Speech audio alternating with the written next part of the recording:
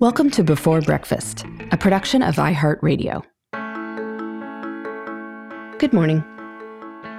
This is Laura. Welcome to the Before Breakfast podcast. Today's tip is to try leaving your phone behind. We often take our phones with us out of habit, and there are definitely times when they are useful. But it can be an interesting experience to not have that option, and to see what time feels like when there is no screen to dive into for a little while. A few weeks ago, I went tubing on the Delaware River with extended family.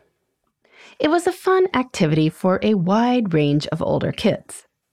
We brought our water shoes and sunscreen, but also realized as we were parking and going to get our tubes that nobody had brought any waterproof bags. So we left all our phones in the car.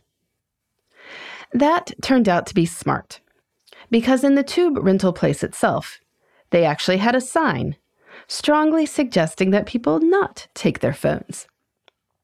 I imagine they've gotten a lot of complaints over the years from people who dropped their phones in the Delaware River and wondered if anything could be done.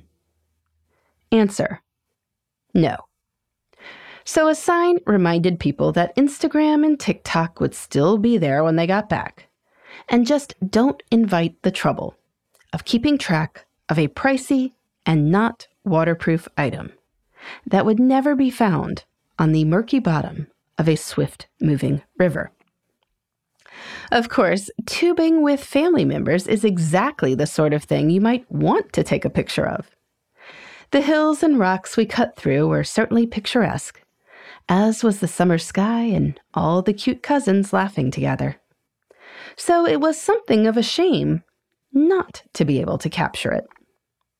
But it was also kind of fun not to think about the phone or anything related to it for a few hours. And yes, I realized that this was perhaps a little risky on some level, given that my toddler was with a babysitter for the day. Toddlers are probably a worse idea on a river than a phone. But we've known this sitter for years, and she knew we were on the river and likely unreachable. And she was resourceful enough to figure out whatever she needed before we were back in civilization. So we spent a few hours without the phones, and all went fine. I have memories in my head, if not on my camera app. And that's really the most important place for them to be. In any case, if you've been feeling a little too plugged in of late, you might try creating similar conditions for yourself. Think about an activity that might benefit from either full focus or full relaxation. Maybe it's something like a water activity where it would be inconvenient to have the phone. Tell anyone who would need to reach you where you are and that you won't be available for a few hours. Then take a deep breath and leave the phone somewhere else. In your car, if we're looking at baby steps. I can tell you, you will probably spend more time just looking at things, and maybe even talking with the people around you. Or maybe you'll just be bored. But that's okay. Sometimes boredom leads to some interesting thoughts, or at least not losing a phone. At the end of our tubing, we found a couple who were searching around in the water near the shore.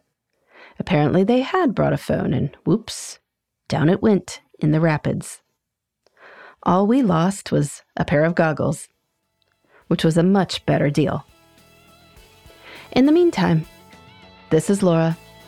Thanks for listening, and here's to making the most of our time.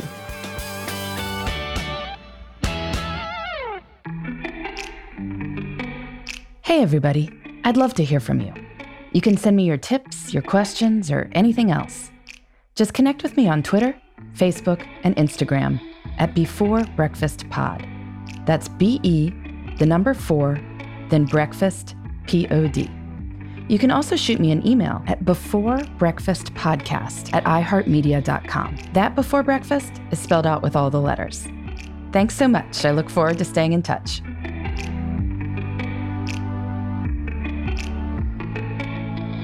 Before Breakfast is a production of iHeartRadio. For more podcasts from iHeartRadio, visit the iHeartRadio app, Apple Podcasts, or wherever you listen to your favorite shows.